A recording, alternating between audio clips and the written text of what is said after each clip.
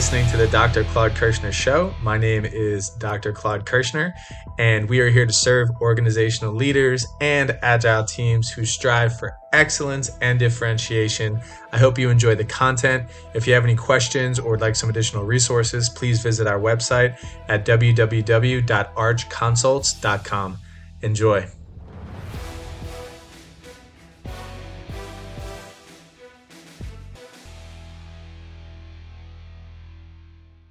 One of my favorite things to do is say, okay, we know you're the right person. We've brought you into this organization and you've demonstrated that you're talented, trustworthy, integrity-filled, confident, self-efficacious, you're motivated. I enjoy working with you. Now what? Manage talent. Train them more, develop them more, appraise them, bring them into a pay-for-performance plan. Make sure that they stay with you and that they grow with you.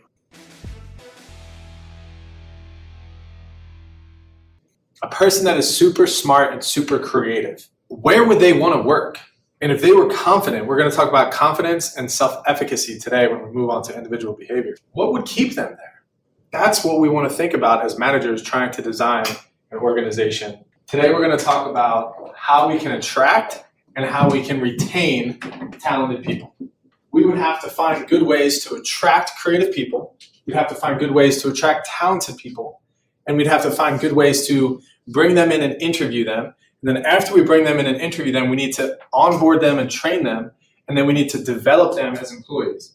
So there's a difference between training, which is, hey, let me show you how to use the computer. And on the computer, we use a system called the service program. And on the service program, if you're going to schedule a stop for one of the technicians, here's how you do it. So if I tell you to do that 3 or 4 times and you do it once or twice, that's training. But development is, now that you've been here for 6 months or 8 months, how can I take you as an individual employee and move you into a prospective managerial employee? How do I teach you soft skills? How do I teach you communication skills? How can I, instead of training you on the computer software, I want to train you on the accounting system so that maybe you can use the computer software to advance the accounting system. So that's development. And what training does is train you for the actual job. What development of the staff member does is train them for a future career. So recruiting, hiring, onboarding, training, and developing staff members. Bring them through a human resource management process, the design and application of formal systems in the organization to ensure the effective and efficient, we'll hear those words a lot in management, use of human talent to accomplish organizational goals. Human capital, it's kind of odd to call humans capital or resources. Is anyone offended by that? I don't mind it. If you think objectively, and if you're thinking from the scientific management perspective, we do have to look at people as a tool, a resource, a advantage, a competitive advantage that we have above our competition.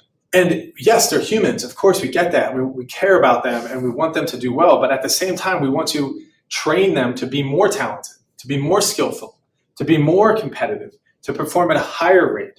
So really, they're under our stewardship, our leadership, and our management to grow them and make them better. So human capital is the economic value of the combined knowledge, experience, skills, and capacities or capabilities of employees. It sounds good, and some people are like, I'm not an economic machine. But when we're talking about business and when we're contributing towards a free market economy, and when we have an economic system within our country and a business is capable of surviving because of the contributions of people, it's okay that a person seeing yourself as an economic contribution to this company and not an economic detriment to this company, I think that empowers you. I think it's a good thing. If you're an asset, which hopefully we all are, and we come into an organization, the next question is, if we know we're an asset and we're in this organization, how is the company making me a better asset? How is the company looking at me and training me and developing me into something that can be more constructive, not just for the company, but in my personal life, in my future career? These are things that talented staff members like yourself are going to want to see in other organizations. What would be some of the things an organization could do to attract you and keep you working? Name some. Benefits, that's great. Compensation. Can they develop me into a more of a leadership position? Is there a way for me that if I contribute at this level, that I can contribute at another level? it's going to take a little bit of effort from the organization, but it's also going to take a lot of effort from the individual as well. So it's sort of a combination. So benefits, compensation, growth, what else? Recognition, that's a great one. And you have a great attitude. And I'm really proud of you. And I think your future in management and your future in business is going to be great. You're going to go places, your career, your parents are probably very proud of you. How does that make you feel? Does it make you want to work harder? How much did I pay you to work harder by doing that? Did I pay you something? I didn't extrinsically give you anything, but my recognition of you intrinsically helped you perform better. So if we can frame ourselves as staff members within an organization and say, wow, I wish my leader did more of this. And now we're managers. We are managers. We have an opportunity to be the leader we want to be. We are going to be the leader that we want to be led by. That's an amazing thing. So one of the easiest things we can do is just recognize the people for their contributions. I mean, that's really the answer I was hoping for, is that if we want to design a creative organization, we have to create a climate or a culture or an environment that allows for creativity, that allows for people to fail, that allows for people to use their imagination. It is capable of being risky. The people within it are capable of taking risks, so that if for whatever reason they weren't going to succeed in whatever risky venture they took, they have other ways they can lean on to. The real takeaway of creating an organization is first to do it intentionally and to understand that creating a climate or culture is how an organization becomes creative. And we talked about a lot of different ways we can hire creative people, and then we can design an organization to keep those creative people thinking. I know for me, in my trajectory of leadership and management, it was hard for me to recognize the people who were doing a great job because I was constantly focused on the issues and the problems and some of the things that were going wrong within the organization and trying to take care of that, where I didn't have as much time to sit down with the people who were doing a good job and say thank you. And as I progressed as a leader, I realized that if I spent more time with the people that were doing a good job, then there will be less issues because they'll continue doing a good job. They'll continue stewarding the company well and continue their positive attitude as opposed to potentially faltering. And then there being some issues from some of the people who are doing a good job. These factors as important for competitive success. Human capital, 71% said this is very important for success. Customer relationships, less than human capital. Product and service innovation, 52%. So human capital, 71%, customer relationship, 66%, product and service innovation, 52%. So what does that say about the importance of human resource management? It's very important, very important. Hiring the right people to become more competitive on a global basis, hiring the right people for improving quality, innovation, and customer service, knowing the right people to retain after mergers, acquisitions, or downsizing, hiring the right people to apply information technology or HRM processes. It's so great to say that we want to hire and retain and develop good people. But good people is very subjective. So there has to be some objectivity to who we're looking for and why and how they perform within an organization and what we value and what we don't value. But one of the questions that somebody would ask is they'd say, on a scale of 1 to 10, how silly are you? On a scale of 1 to 10, how playful are you? Okay, give me an example of silly. What would you do in your past work environments that would be silly or playful? The basis of what we want in this organization is going to vary based on the organization you go to. But they have some metrics where some people aren't going to ask you that question. But when we're managers, we can figure out the type of people we need, and we can be more directive or more intentional about getting those people into our company. So find the right people, HR and planning. Here's how many staff members we have. We believe we need to hire 2 more. But over the next 6 months, based on the history of our organization, we typically lose about 2 people every 6 months. So we should really be looking for 4 people. And oh, by the way, we're thinking about buying a new factory over in Opelika or Doral. And in order to staff that factory, we're going to have 5 people. We're not going to buy that factory for another 8 months. Now, over the next 9 months, we need 4 people plus 5 more. And so in our mind, we got to say, okay, we got to have these job analysis, right? We have to understand, what are they doing? What are these people going to be contributing towards? What's going to be their role? Who are they going to report to? How long is it going to take for us to put the job description out there and find them and bring them in and interview them and onboard them? So that takes time. And when you're in human resource management, that planning process is important. Sometimes human resource administrators, that's a lot of what they do. And every single time they go to a leadership meeting or an executive meeting, they have to present the plan. What are we doing about our vacancies in the next 6 months? That person says, okay, here's what we're doing. Here's a spreadsheet. Here's how many staff members we have. 2 of them put in a resignation last week. We're currently looking for 3 job openings. In 2 months, we're going to have 5 more job openings. These are what those openings are going to be. That's the planning process. And that's important to have. Human resource management, you got the recruiting, you got the hiring, you got the onboard training, development, and management. Recruiting is a whole aspect in itself.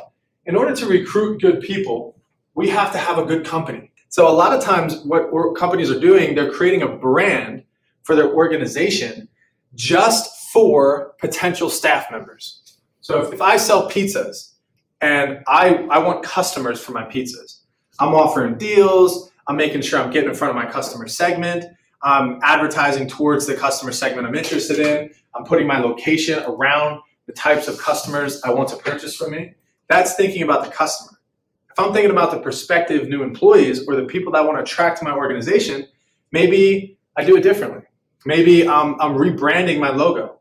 Maybe I'm saying pizza people and I'm calling it Pizza People Initiatives. And the Pizza People Initiatives plan is to recruit talented, smart, young, ambitious college students out of a local university or local college to come and work for us.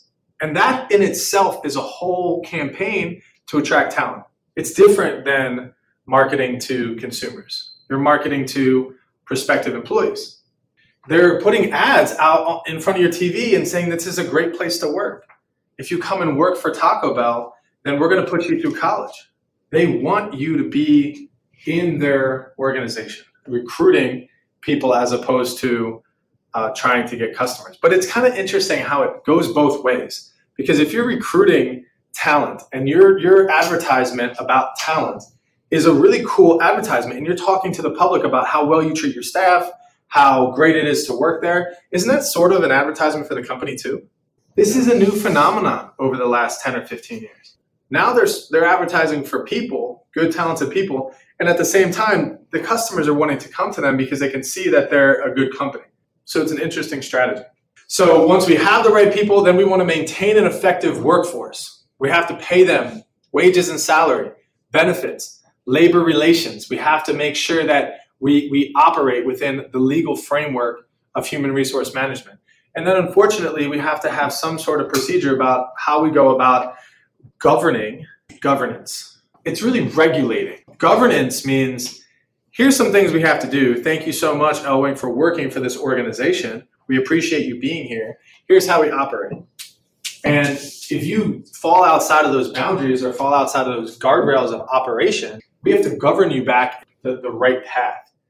And governance is something that human resource managers do as well. You have to be here at 8 o'clock. We're coming at 8:30, that's fine. But anytime past 8:30, that counts as a late.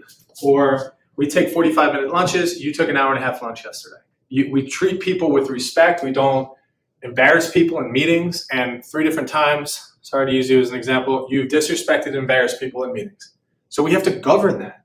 If we had these organizations where we had rules and regulations, but nobody obeyed them, it's just like the law. It's just like our society. It would run out of control. We have to have that in place, and that means we have to terminate people. 1 shot, 2 shot, 3 shots, you're out. Every organization is different with how they govern and how they terminate their staff members. One of my favorite things to do is say, okay, we know you're the right person. We've brought you into this organization and you've demonstrated that you're talented, trustworthy, integrity-filled, confident, self-efficacious, you're motivated. I enjoy working with you. Now what? Manage talent. Train them more, develop them more, appraise them, bring them into a pay-for-performance plan, and make sure that they stay with you and that they grow with you. So that's the key to human resource management. The role and value of human capital investments. Career development, reward and recognize, human capital strategy, performance appraisal, recruiting, workforce planning theoretically leads to key performance drivers of productivity, quality, innovation, and customer service, which theoretically leads to business results that results in revenue growth, return on equity, and total return to shareholders. This is the thought process behind if we treat our staff well, they'll treat our customers well, they'll work harder, and if they treat our customers well and they work harder, then as an organization, we're going to grow in revenue, we're going to have better returns. Doesn't always work that way, because some organizations, if you're not focused on other things that are important, if you spend too much time here on the human side of it, you could potentially not be selling more, or you could potentially not be watching your costs as much. It's really nice to say that we train and develop our staff members, but if that training and development doesn't lead to more productivity, better quality, better innovation, and better customer service, then where's that investment going? Who's paying for that? How does that cost of training and developing, it negatively impacts the ROI of the company if it doesn't produce a return? So there has to be some give and take here. There should be some give and take. And that's not always the case. There are CEOs and there are organizations that do it because it's the right thing to do. They'll go the extra mile for staff members to develop them, and they won't necessarily correlate that with returns. Even from an applicable perspective, the goal is, and the thought is, that it's going to help you. Is it directly correlational? Is it directly cause and effect? Sometimes you might be able to demonstrate that, hey, we sent to this particular training or this development seminar, and then 6 months later, his sales grew by 15%. And he can say, oh, it's because of what I learned at the seminar. But it could have been because of something else. It could have been because of a multitude of different things. But how can we tell it was from the seminar? Sometimes we can, sometimes we can't. And when you're trying to manage people, there's an unfortunate effect of discrimination and stereotyping and groups and subsects of people. Managers focus on an applicant's job skills and performance rather than educational credentials, appearance, or prior experience. And then artificial intelligence is helping with that. Hiring and promoting applicants based on criteria and not job relevancy. So when this is a pretty cool thing, and it's a new thing, is this blind interviewing process, or even artificial intelligence helping with the interview process to remove the human biases from our judgments. Or just looking at you makes me not think enough about your application or your ability to perform in the job because I'm distracted by I don't like the color blue. Stereotyping and classifying is another thing. Our biases are always going to be there. We can be aware of it. And that's something that the artificial intelligence does as well. But it's the perception and the distractions of what that person can bring to the table if only one person looks at the application. They basically did a test. They're trying to hire somebody for this position. And instead of bringing in 100 people to interview them, they said that we don't want to know anybody that's applying. There is a project that needs to be completed. We want a social media campaign that can attract 3,000 followers in the next 2 weeks. Anybody can do it. Doesn't matter who. The job is open to anybody.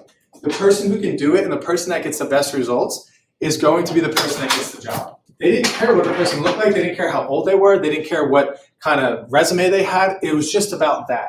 So the person that got the job ended up not having a college education. And this was for an organization, like a big organization that was well-equipped.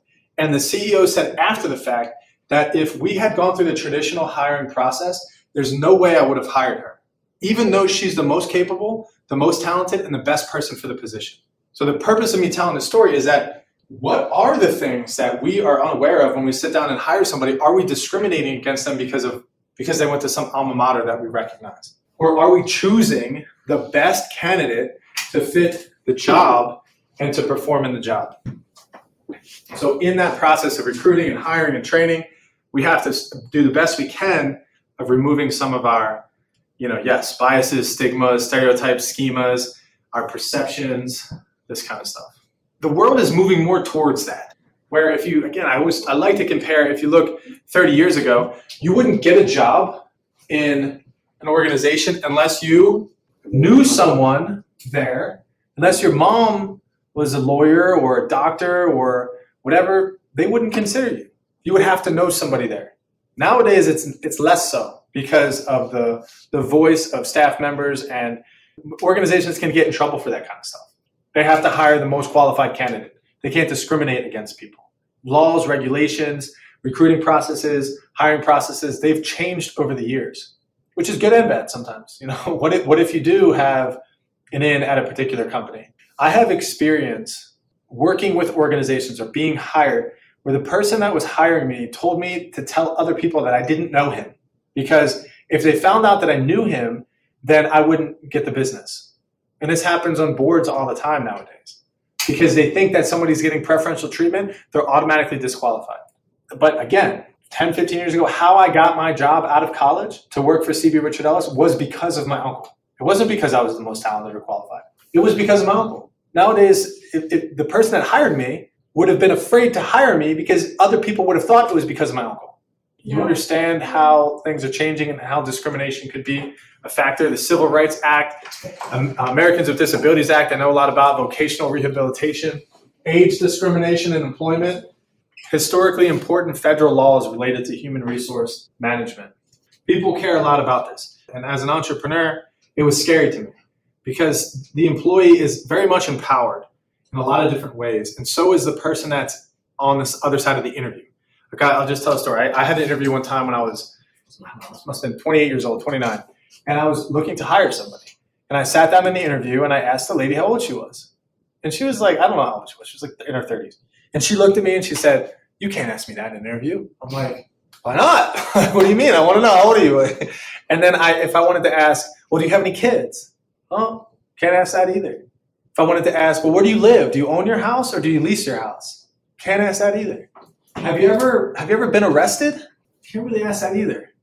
You can say, would you be okay with taking a background check? You can say, how long is your commute in the morning? Because we want to make sure that your commute's not going to be 3 hours to work every day. What general area do you live in? I think I can ask questions like that. So here's the crazy part about it, because if you can sense the type of person I am, I'm transparent, open book. I act like myself. And that got me in trouble in human resources because of the laws, regulations, all this kind of stuff. They had some question in which were very telling and revealing to me. Really questions about pursuing goals and being ambitious with your career and certain things that I found quite interesting. This questionnaire will give you an idea of your natural orientations towards systematic record keeping. Think about your underlying motivations when doing tasks on a typical day at school or work. Respond to each of the following statements based on whether it's mostly true or mostly false for you. It says, "I feel a sense of relief when I do well on a project or exam." The second one says, "I focus on getting the details of my work done correctly." The third one says, "I feel it is very important to carry out obligations placed on me." 4 says, "I always try to make my work as accurate and error-free as possible." The 5th one says, "For me, it is important not to do things wrong." The 6th one is, I think about and focus mostly on achieving positive outcomes in my life." 7 says, "I like to finish a lot of work in a short amount of time." 8 says, I frequently imagine how I will achieve my hopes and aspirations." 9 says, "I feel a sense of joy when I do well on a project or exam." 10 is, "I am typically oriented towards accomplishing things mostly for my growth and satisfaction." The questions are asking towards whether or not you have a mentality towards prevention focus or promotion focus.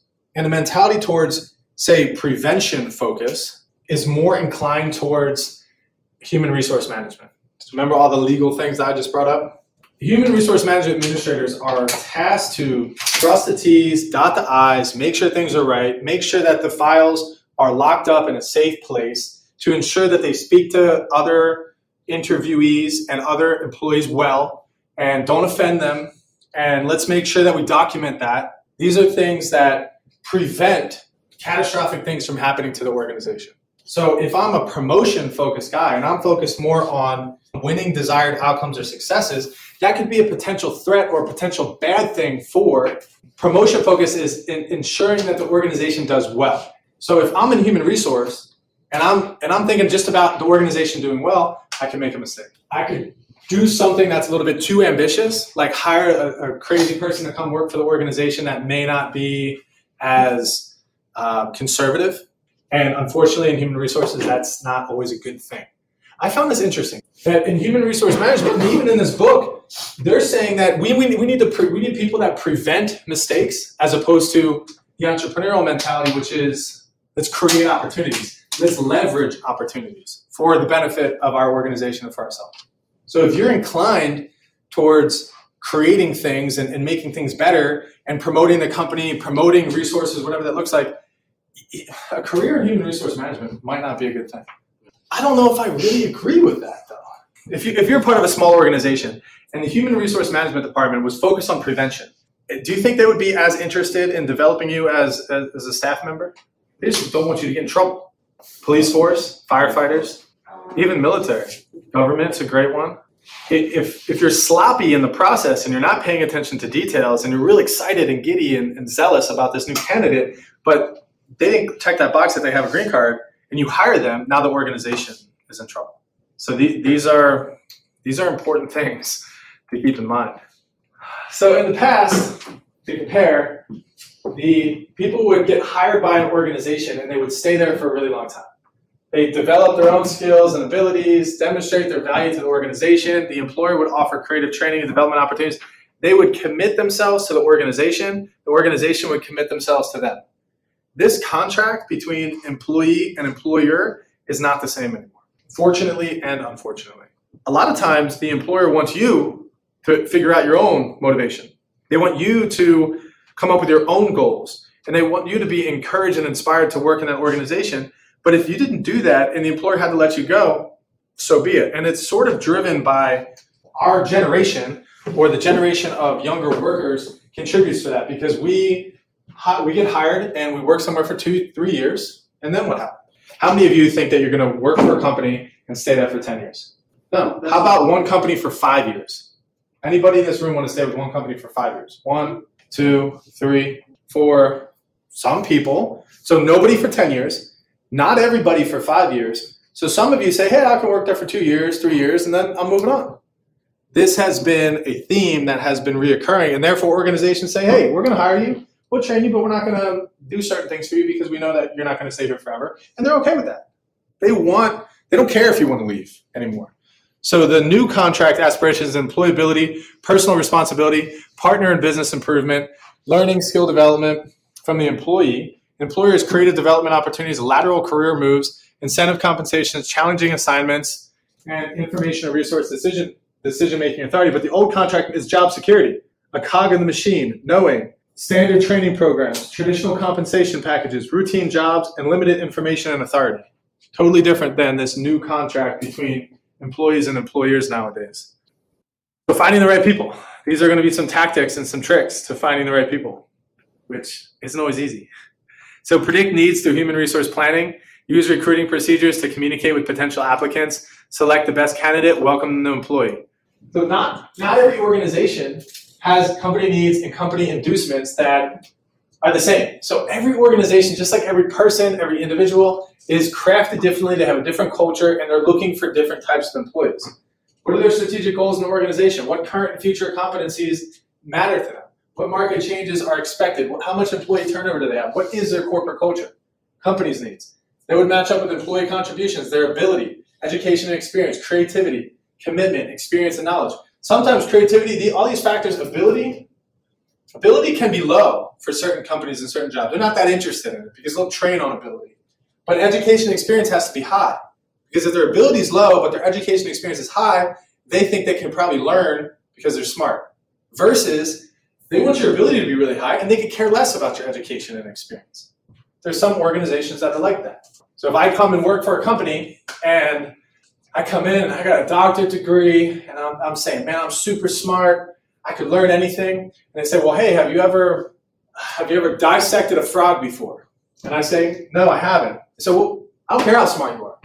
If you haven't dissected frogs for the last 2 years and you're not somewhat of a novice or an intermediate frog dissector, we're not going to hire you. Say, wait a minute, I got a doctorate degree. They say, I don't care. Come back after 2-3 years of frog dissecting. It doesn't matter how much education I have. The difference, just because you have a particular skill does not necessarily mean, or a particular degree doesn't necessarily mean that company values that. In the educational environment, they actually pay you more based on your educational attainment. They value your knowledge more so than they value my ability to drive a motorcycle. They don't care about that. But if I could drive a motorcycle and I could climb mountains and I rode on mountain bikes and I wanted to work for a realtor company, and that's just about adventure seeking. It's about willingness to make sales calls. It's about networking. Those things would be valued. They want those things. Mountain biking, motorcycle riding, and what was the other one? Whatever the other one is. That's cool stuff. A doctorate degree, they're like, how's that going to help us sell homes?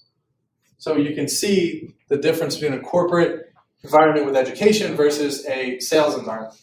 Company inducements, pay and benefits, meaningful work, advancement, training, and a challenge. These are things that when it's an inducement, these are things that we as an organization can utilize and wield. They're arrows within our quiver to get good people. Hey, look at the benefits we have.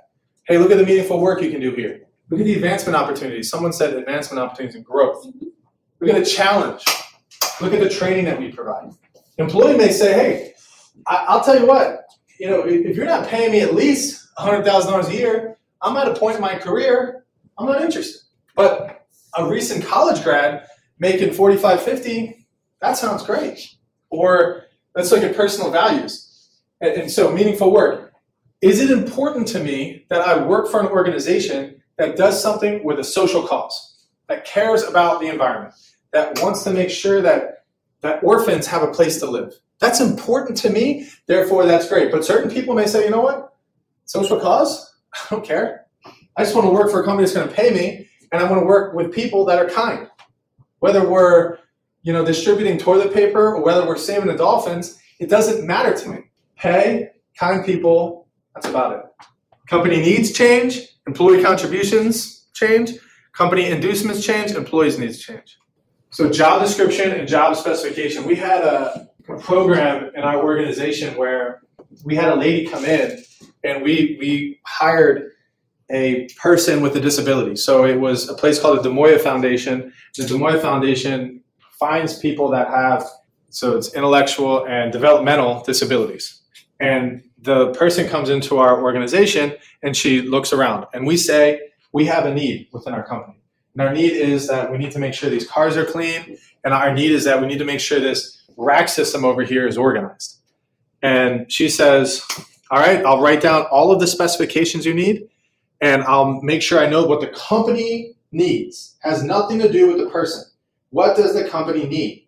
And then based on those specifications, she would go to her pool of people and she would find somebody who's really good organizer and somebody that understands how to wash cars and has washed cars in the past. So she would match the job description, the job specification to the person's capabilities.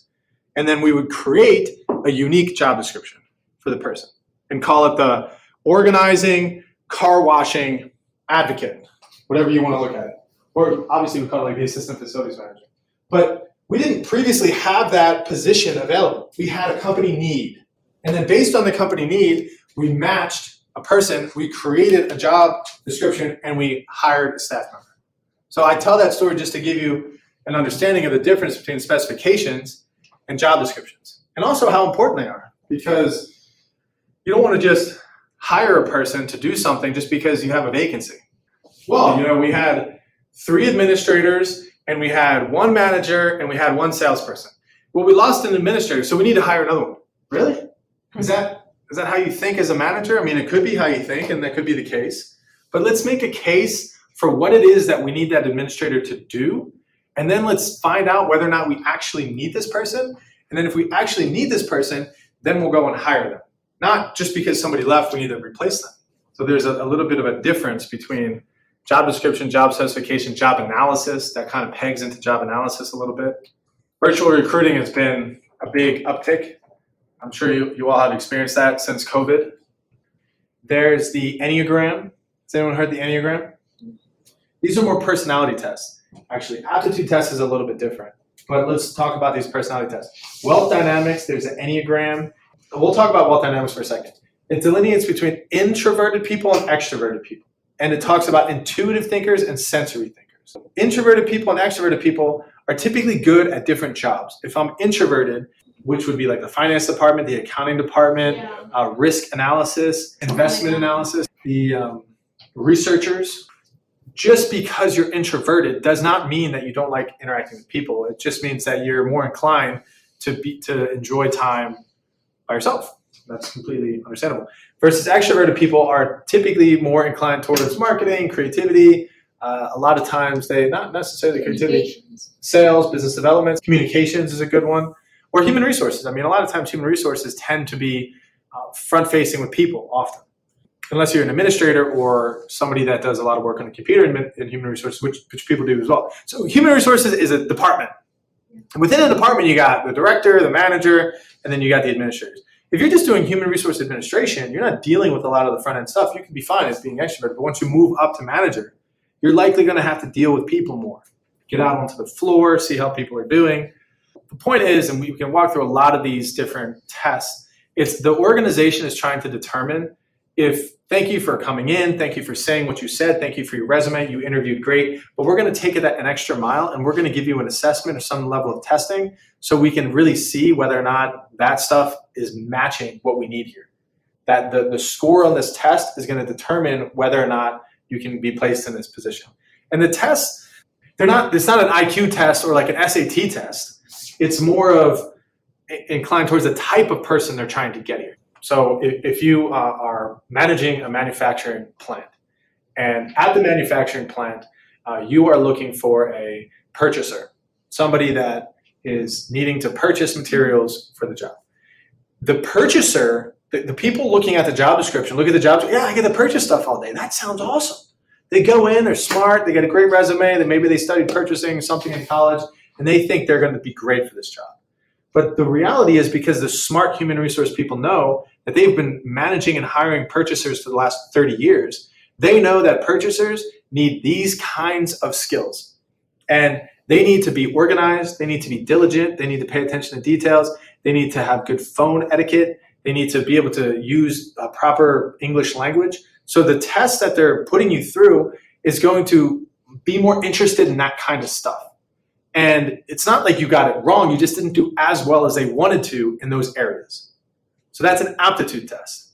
Or the person coming in to get the job, they haven't owned this company and they haven't dealt with these issues for 30, 40, 50, maybe 150 years. They're not nearly as versatile in understanding what the needs of this position are. So the human resource management people are way more clear about what they need. And we're just coming in, and just because we didn't get the job, or just because the person didn't get the job, doesn't mean that they're not smart. It doesn't mean they're not capable. It just means that job isn't right for them. But they should look somewhere else. It actually saved them a lot of time, energy, and effort, because if they got hired, and then they started doing it, and they found out they didn't like it, or it was in their weakness zone as opposed to their strength zone, that's even worse. So we should thank them for putting us through the aptitude test. And we should always be as honest and straightforward and forthcoming on the aptitude test as possible. And one of the other pieces of advice that I would give if you interview, and this may be something other people give or don't give, is be yourself. Don't lie.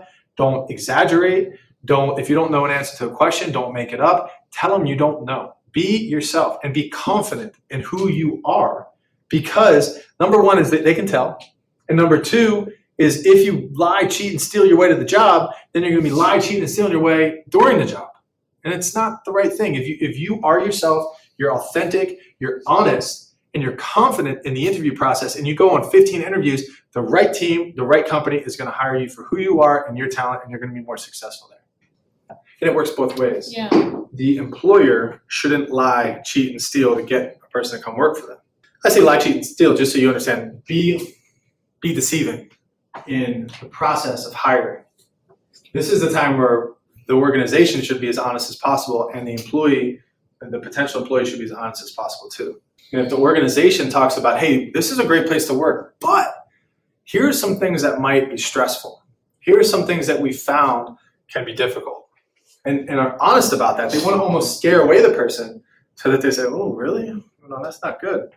Then the person leaves. And that's fine, because the next person says, I understand that. My last company did the same thing and it didn't bother me too much. That person would be a better candidate.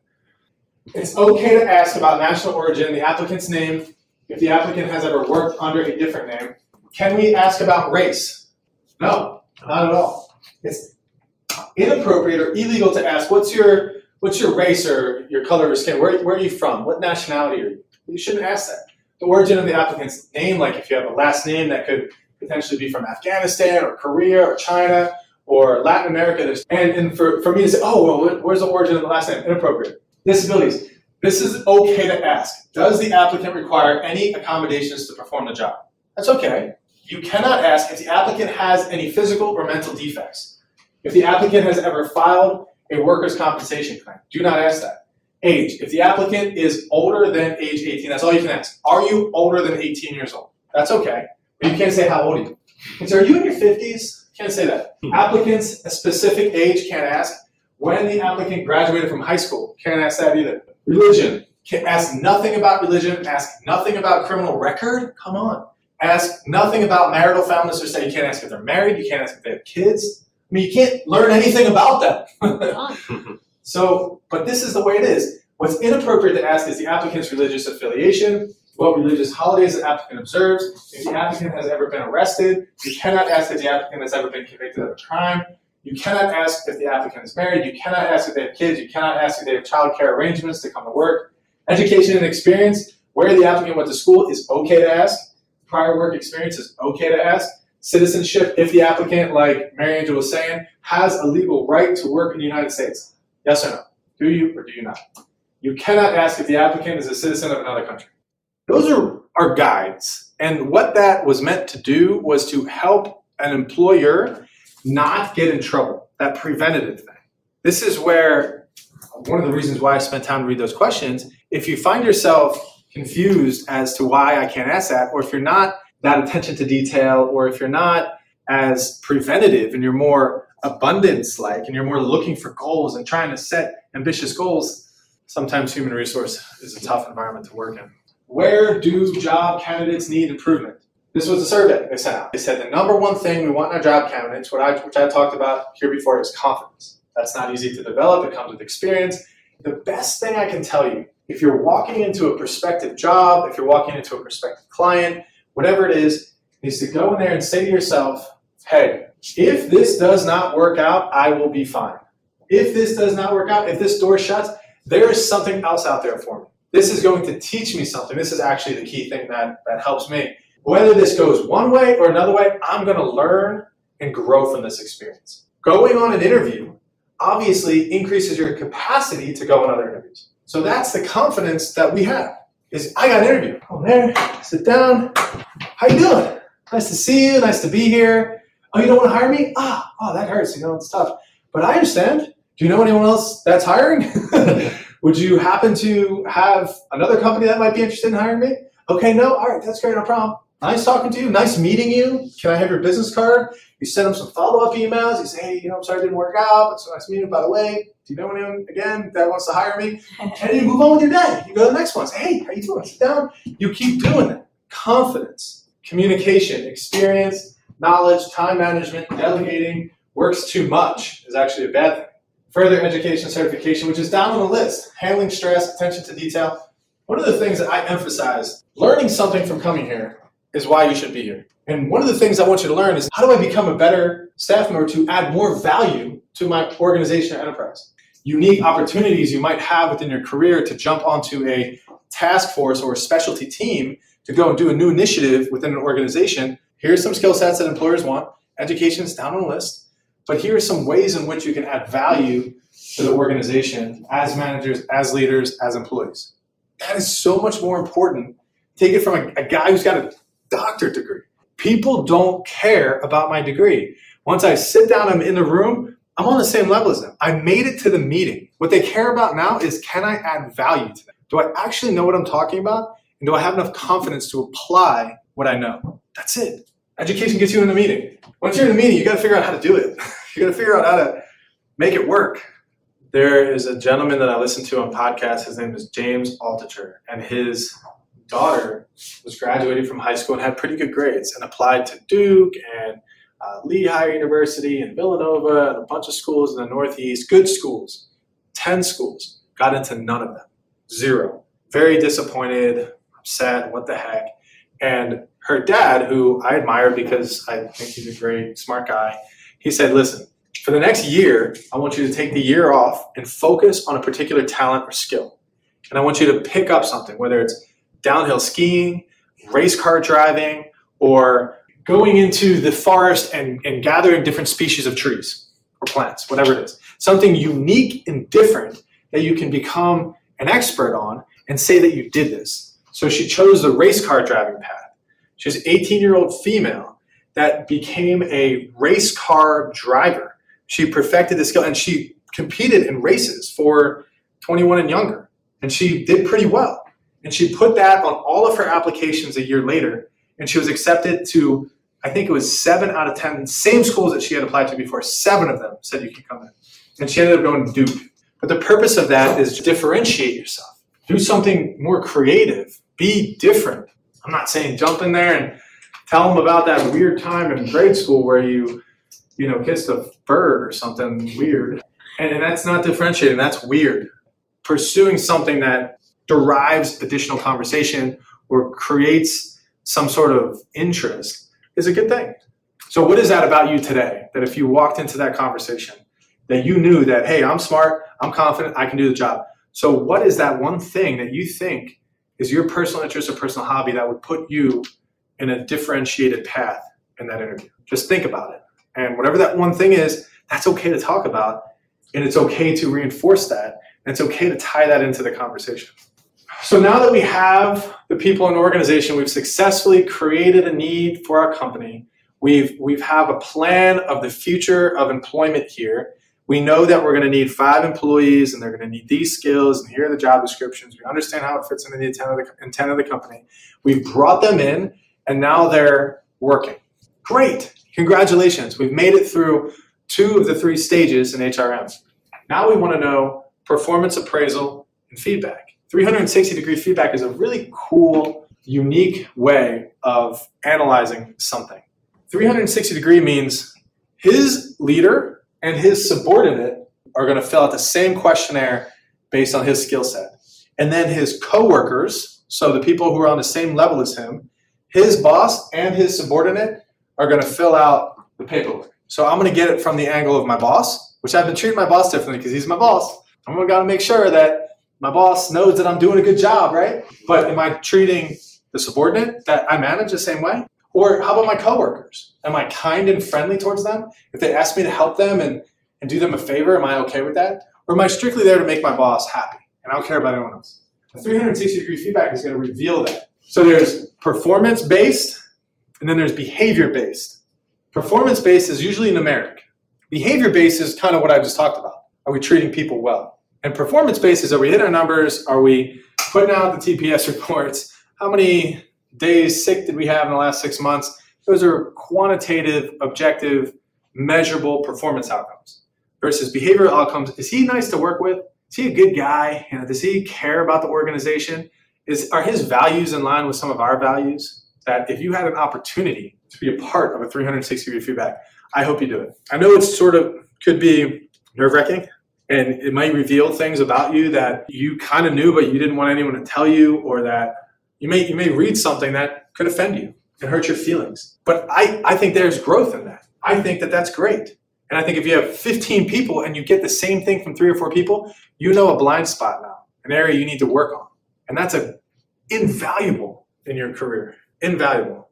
And it's anonymous too, so you don't know who did it. So I hope you lean into those experiences if you have them. So if you work for a company for 90 days, typically, what they'll do is they'll bring you in and say, here's how you're doing, here's where you can improve, here's some goals we think you should work on. And it's usually a collaborative process. You set the goals together, you're honest and open. Performance reviews are a big part of managing people. My wife, I bring her up an example because she works with Baptist and she's got this big company that does a good job with something called employee engagement.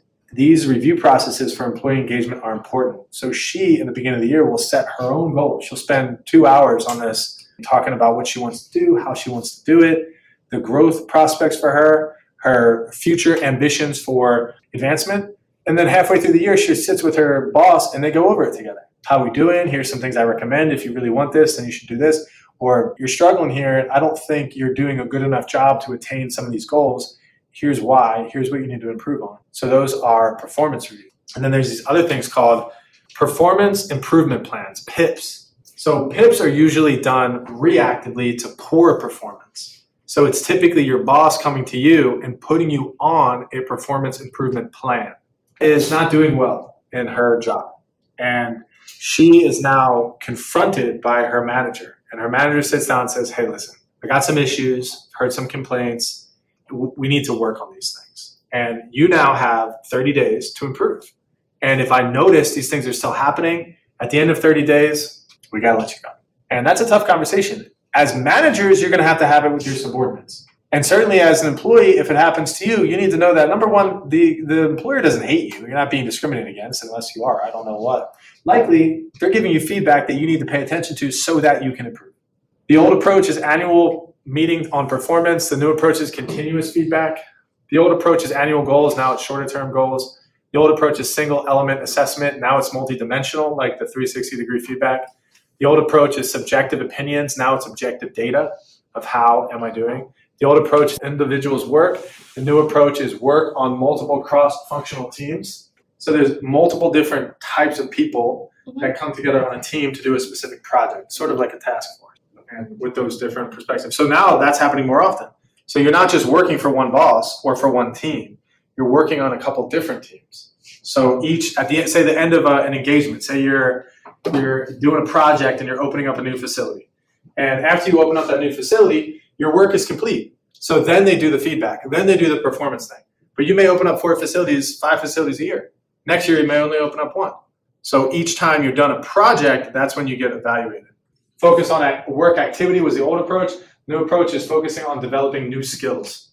One of the facts that I want to bring up about diversity and inclusion, if I'm the leader in an organization, the science has demonstrated that the more diverse my team is, the better we are at solving problems. And it's scientifically proven because the perspectives are different. Individual behavior, talk about perspective. What information am I selecting? How am I evaluating that information? And then how am I using that information to make decisions? That's my perception of what's going on. If we're all the same person, I'm doing the same thing all the time with the same people, I don't have fresh perspectives. We're all from New York and we all like pizza. We all go to the Mets game together on Friday nights. Doesn't that seem like a great team? Where do you have a chaotic international relations project that you have to work on? Having a diverse team adds performance to that team. That is a scientific fact. And seeing that and understanding that a person disagreeing with me or a person that has a different perspective is a good thing on a team is something that takes maturity, emotional maturity, whatever that looks like. So in the past, traditional is age, race, gender, pay level, disability, and lifestyle. That was diversity. Now, inclusive work environments are race, parents, gender, language, lifestyle, work style, pay level, military experience, function, position, competency, nationality, income, and personality. They're looking at all of these things, much more so than they have in the past. A person that's blind, think about it. It might be an inconvenience to work with them for a while, but their ability to communicate is probably really good over the phone. They probably have a different level of wisdom in meetings because they're not distracted by what people look like. Think about the interviewing process. We talk about blind interview. What if you just had a blind guy interview people? He doesn't know what they look like, but he says to you, I don't know what that guy was. He's 500 pounds overweight, but man, I tell you what, he's freaking smart because he heard what he said. He wasn't distracted by, so I'm kind of getting off into the point, but looking at disability, looking at a gender, typically we have males in this leadership position, but having a female, wow, what could that do for us? What kind of benefits could that be? Typically we like to work with people from Latin America, but what if we hired somebody from England? What if we hired somebody from Germany, Czechoslovakia? They got an accent, but I think they can add some value to our team. Do we really think about that kind of stuff? Or are we stereotyping and unnaturally biasing people just because, wait, you want to be a truck driver? That's a man job. It's not, women don't do that. Oh, yes, they do. And some of them are dang good truck drivers. My wife is very smart. Women are better leaders than men for a slew of different reasons. And a lot of it, especially in the workplaces that we have now, is because of their ability to be more nurturing and listeners. They're better listeners. They're capable of, they don't conform as easily, apparently, according to these studies, willing to say what they want and what they need. And those are characteristics in leaders. Create a diverse team. Find people and friends that are different. Surround yourself by people that do not agree with your opinion and learn from them. That's only going to make you better as a leader and as a manager.